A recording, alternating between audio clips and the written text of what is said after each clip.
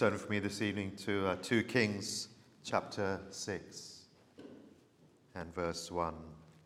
And the sons of the prophets said unto Elisha, Behold, now the place where we dwell with thee is too strait. In fact, I'd rather read verse 6.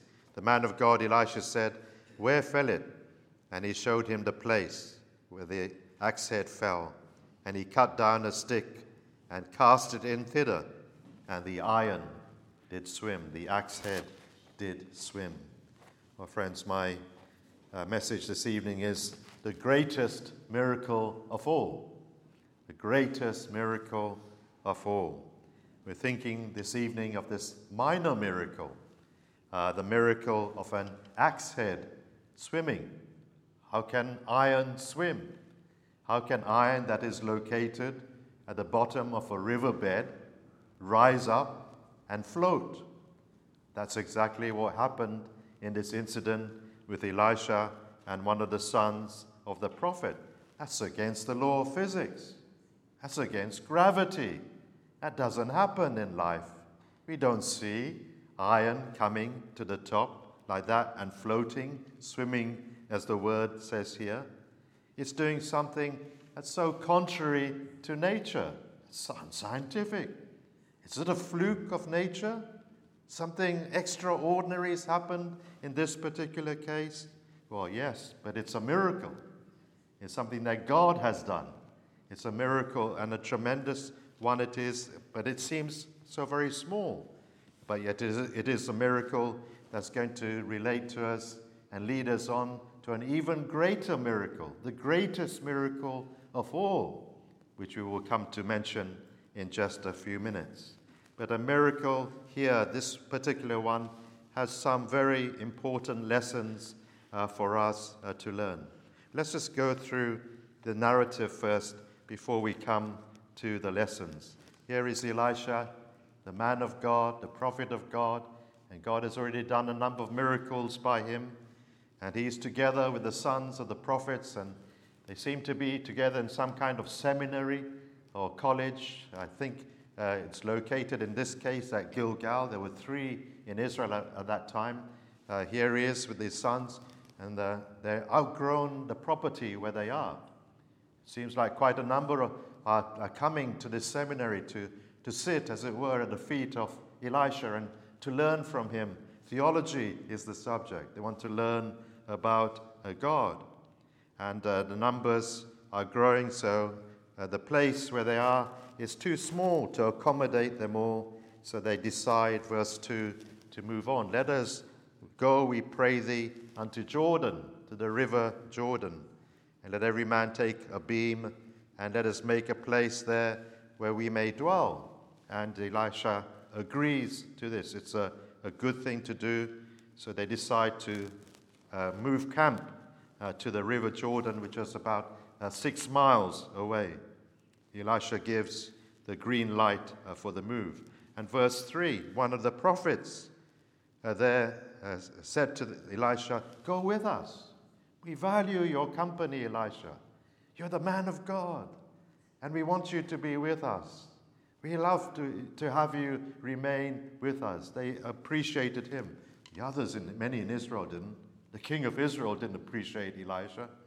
And even his predecessor, Elijah, was considered an enemy of the state and of Israel. Whereas really the king of Israel, Ahab at that time, was the one who was against the Lord.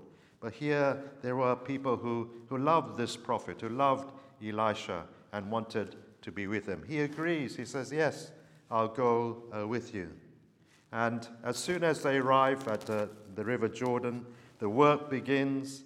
And as these prophets, well, they had no workmen. Maybe they were just too poor to hire workmen and to do the work. They have to do the work themselves. And so they get down to cutting the trees for this new and bigger house that they're building. But as one of these sons of the prophets is felling a tree, chopping away at a tree, no doubt with great enthusiasm and using all the strength that he can, the axe head of that tree, of the axe, comes off its handle, flies through the air, flies backward, and drops into the water of the river Jordan and sinks down, down, down into the muddy riverbed of that river, Jordan. And there it stayed. And there it would have stayed forever had not Elisha intervened. And very quickly we see that this young man, this young prophet, in despair, he cries out to Elisha, "Alas, master, for it was borrowed." He said, this is not my own property. I borrowed it from somebody else. And now it's gone, and I don't have the wherewithal to pay it back. That's why I borrowed it. I couldn't afford my own one, and so I had to borrow this. And now this is gone. I don't have the money to pay him back. All that is behind this cry of despair. What shall I do? He says. The man of God, in verse 6, very calmly, Elisha says, "Where did it fall?" And the man showed in the place. Elisha does a very strange thing. He cuts down a piece of stick, a branch from a tree, and throws it at the spot where the iron fell, the axe head fell, and the iron came up to the top and did float. And Elisha then said to the man, "Take it up." It doesn't really need to be said, but take it up. Put out your hand and take it. And that's what he did. And the man was at peace again. Well, that's the narrative, friends. What are the lessons that we can draw from this? I got 5 words to give you as headings, just so they help you to remember. But the first word is borrowed. Borrowed. The axe itself had been borrowed.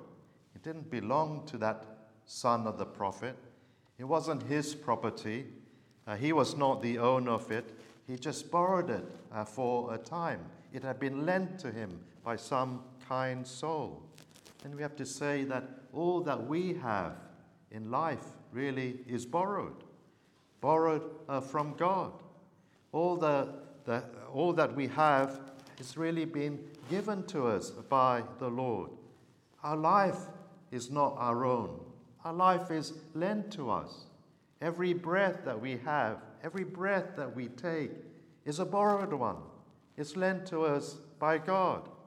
All our health is not our own. It's given to us. It's lent to us by God. Our thinking skills, our reasoning skills, these are all borrowed. All the abilities that we have are not just something that are derived from ourselves. They're given to us by the Lord. God has lent us these things. Oh, they're so varied. What you have may differ from another person's. But whatever you have, friends, really, at the end of the day, it is something that God has lent to you. Here's another thing He's lent to you. He's lent you a conscience. And each one of us has this. A conscience to know what is right. A conscience to know what is wrong. This is implanted in each one of us. He's lent you a mind to think, to ask questions about life. He's given you a mind to think about Him so that you seek Him. He's given you these things, lent it to you. God, after all, though, is the owner of them all. Oh, but I can't see God. Well, it's interesting that in this passage, we don't see any reference to the owner of this axe either. It's invisible. And some people think, well, I don't see God, so He hasn't given it to me. It's all the work of my own hands. But the Bible says God has given us these things. Dear friends, above all, your soul is a borrowed thing that you have.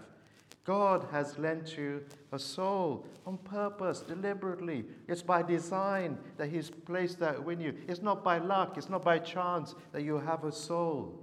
You have a soul that allows you to relate to the living God. That is so different from the animals. Your soul is that inner part of you, that most precious part that you have in life. Thinking you, The soul is the reasoning you. The soul is the one, the feeling you, the person that is within. That's your soul, friends. And it has the capacity to know God and to relate to Him and to know His love and to be in relationship with Him and to love Him in return, to live day by day with Him, to know His grace, to hear His words, to communicate with Him. Oh, friends, this is what you were made for. The animals don't have a soul, and you're not an animal. Don't believe what some people tell you, that you're an animal only, a higher kind of animal. You're much higher, you're much better than animals. They don't have these reasoning skills. They don't have this ability to communicate with God, to worship God, to love God like you and I do. You're much, much better than they are, friends. You're much more valuable, Jesus said, than the sparrows that fall to the ground. Animals only follow their instincts. They live by their instincts. You're different. An animal just goes from seeking one meal after another meal, lunch to dinner, and then breakfast, and so on, and to procreation, and that's all that they live for, basically. Oh, you and I, we seek after higher things, don't we? Better things. All this are indications that we have a soul, but it's borrowed, friends. It's given to us. One day, God will ask for it back. Hand it back. Hand back the soul that I've lent to you. It belongs to me. One day there's a day of accounting, a day of judgment, when I must stand before Him and give an account of what I've done with what He has lent to me. In what state will you return your soul? Lost or found? Lost or saved? That's the first word. The second word here is despair. Despair. The man who'd lost that axe said, well, we see that he was in perplexity and despair immediately. Anxiety gripped him, and you can hear it, isn't it, in his voice when he says, alas, alas, it was borrowed. The word alas is a word to express pain.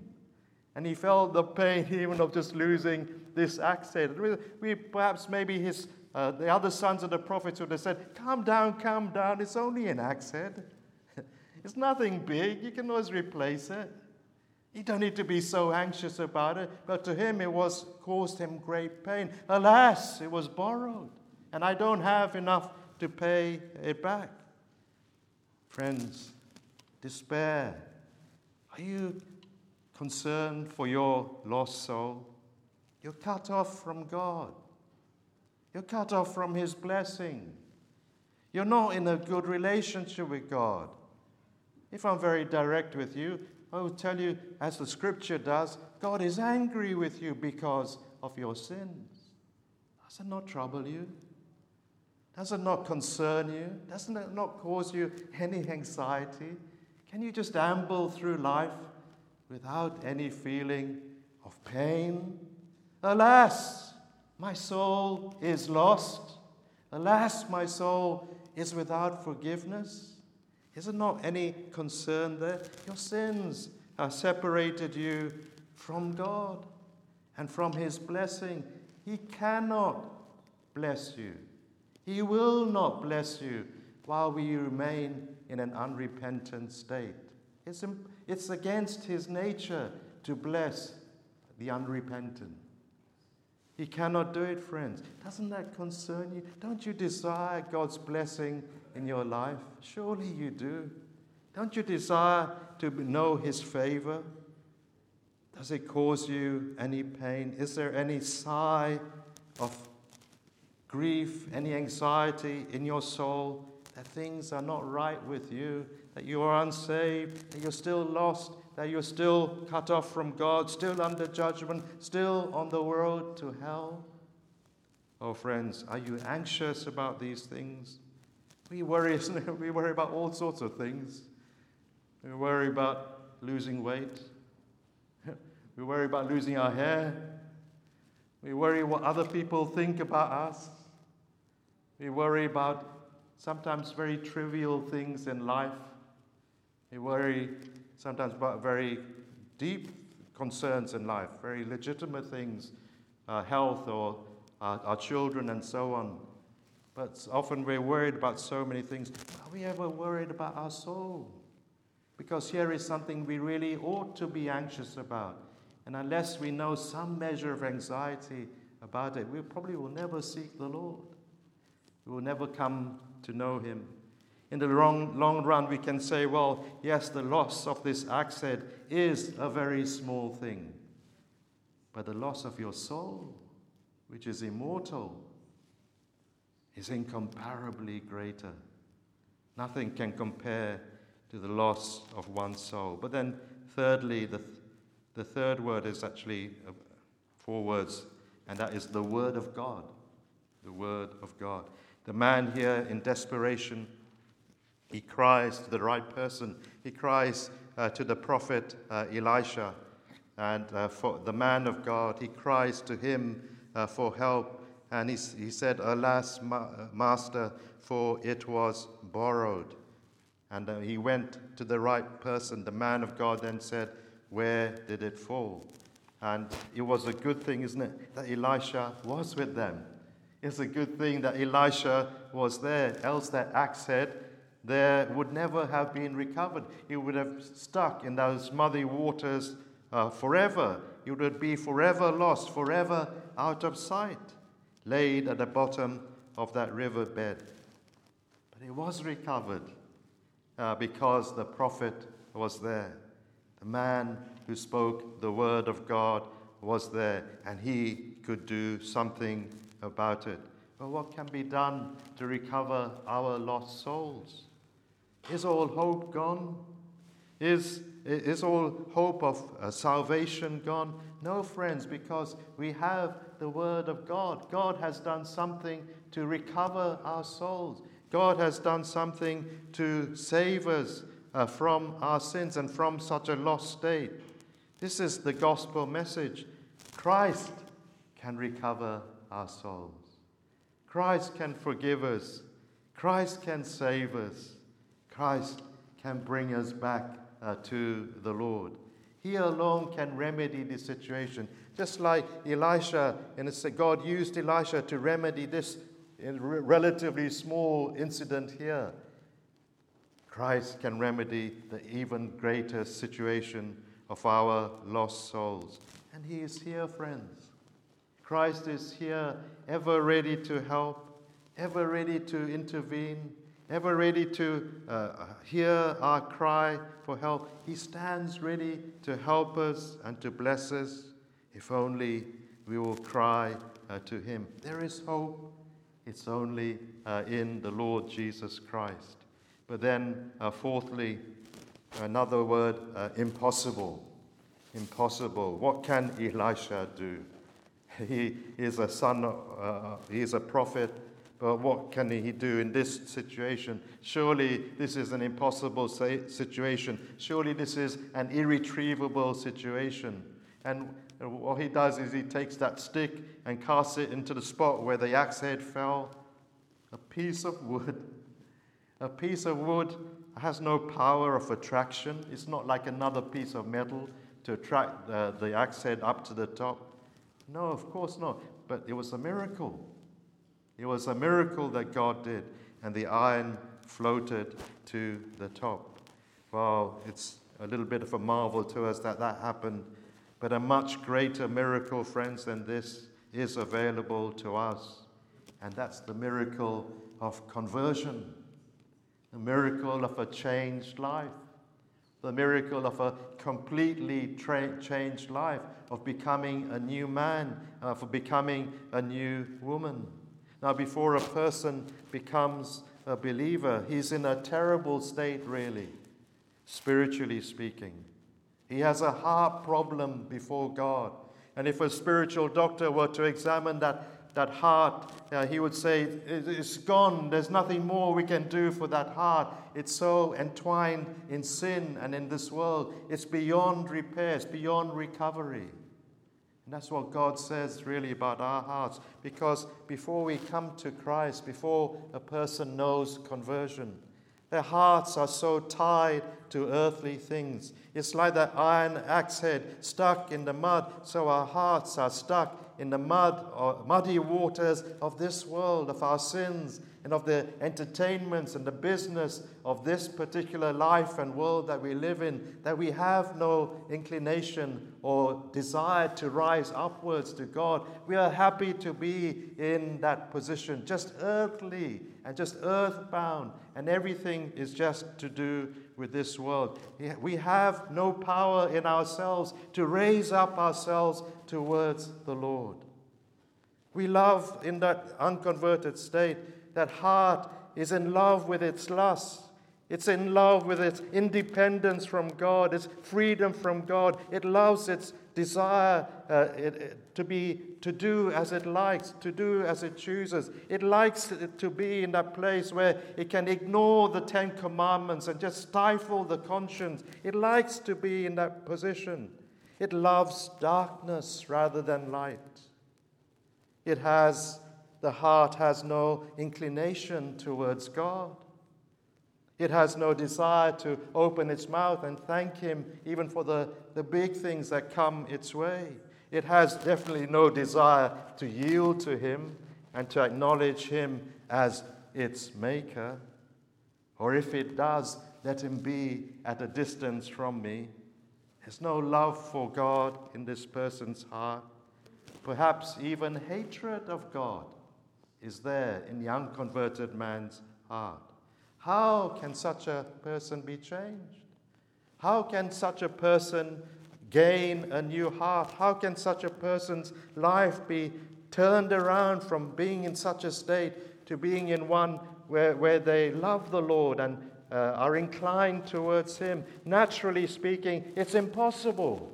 It cannot be done any more than the axe head could of its own accord rise to the top and float. It couldn't be done. If it's down to us and to our own power, we are powerless to give ourselves a new heart in such a way. But not with God. Not with God, friends. The iron has floated to the top, and in conversion, we could say as well, God gives us a new heart. Conversion, friends, is a work of God. It is God giving you a new heart.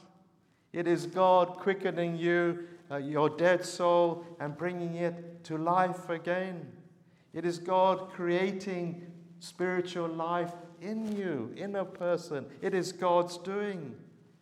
Conversion gives you a new disposition towards God, a new bend towards God. You begin to think of Him in a different way. You're more inclined to Him. You're drawn to Him. Conversion does that for you. Conversion gives you a love for God. Conversion gives you a desire to please God. Conversion, friends, makes a new man out of you or a new woman out of you. Conversion makes the angry person a gentle person. Conversion makes the earthly person a heavenly-minded person. Conversion makes a proud person a humble person. Conversion makes a selfish person a considerate person. Conversion makes a mean person a generous person. Conversion takes a wretched person and makes them an attractive person, a beautiful person in character. That's what conversion does, friends. That's the greatest miracle of all. A transformed life, not a reformed life, completely transformed life. God changing a person's life for all and forever. Conversion is the greatest miracle of all. Conversion is what the Lord offers to each one of us. There was a young lady, and she grew up in a non-Christian home. And she went to Sunday school at times and had some idea of the Lord. But when she was In her teens, she became a bit of a rebel. She had a disability in her left arm, and it was obvious that she was different from the others, and she turned against God because of it. She hated God. Why was she different? Why didn't she have two normal arms like everybody else? And she was very angry with God. She skipped school. In the end, she got into bad company, and she ended up leaving school altogether. She got into drinks and into drugs. Wretched person, she said that was her own testimony. Terrible person I was. She had gone to relationships. She had a miscarriage. Again, she blamed God. She turned against the Lord. And she went on in this way and in this kind of a lifestyle, feeling that she herself was a wretched person, but against the God. And yet still there was something in her that made her think about God. And one day when she was passing with her husband past a Christian bookshop, her husband said to her, "Why don't you go in?" And she went into the bookshop. And the lady she met was very kind to her. And the lady said, "Well, would you like to do some Bible studies together?" And she agreed. And then she ended up going to the church where that lady was from. And she loved the hymns that she heard. And she heard the message. And she heard the gospel. And she was saved. And she was transformed. And she's a different person now to what she was then. She herself had ruined her life. She will tell you that. She herself will say she was a wretched person. But oh, the grace of God reached such a person and transformed her permanently. And that is what he can do for each one of us who turn to him. Oh, friends, this is such a blessing here, the blessing of conversion. But just finally, this last word is simply take. Take, verse 7. Therefore, when the iron did float, Elisha said, "Take it up to thee." And he put out his hand and took it. It doesn't really need to be said, isn't it? Why do you need to tell him to take the axe head? It's obvious that's something that he should do. Maybe it's left on record for us as we think about conversion. Because it's so obvious, really, conversion is something we need. Conversion is something we should just take, but we are reluctant. What's wrong with us?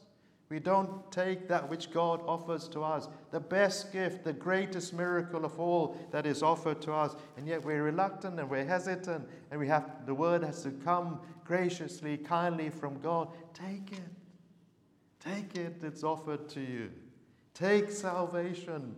It's offered freely to you as a gift.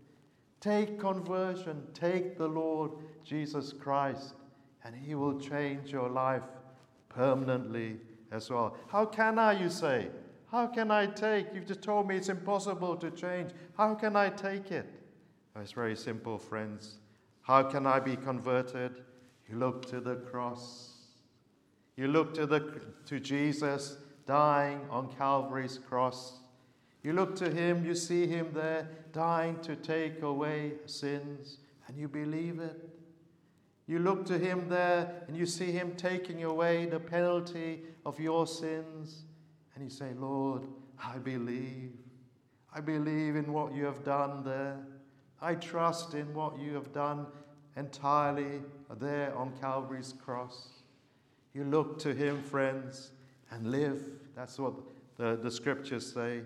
Believe in him. Look and live. Look and be saved. Look and be converted. Just a look. Just a look at Christ. Yes. That stick being thrown into the water and the iron coming up doesn't make sense. Doesn't make sense. So you may say, well, just look at the cross and be saved and be transformed just by looking to Christ. Yes. Doesn't make sense. You say, do it, friends. It does. This is what has changed our lives. This is how we have all come to know true conversion. by looking to the Lord Jesus and trusting in him with all our heart, looking away from ourselves and looking to what he has done on Calvary's cross and believing it with all our hearts, taking it by faith. Oh, will you do that today, friends? Will you take up this offer of a new life? Will you receive Christ? Will you give up your sins for Christ and for a place in heaven? Surely you desire these things. Surely you wish for these things. Surely you long for this transformed life, this new beginning, a right relationship with God. Come to him, friends. He is willing to transform you. So many of us here, we can testify to what he has done for us, and we are sure that he will do the same for you. Let's pray together.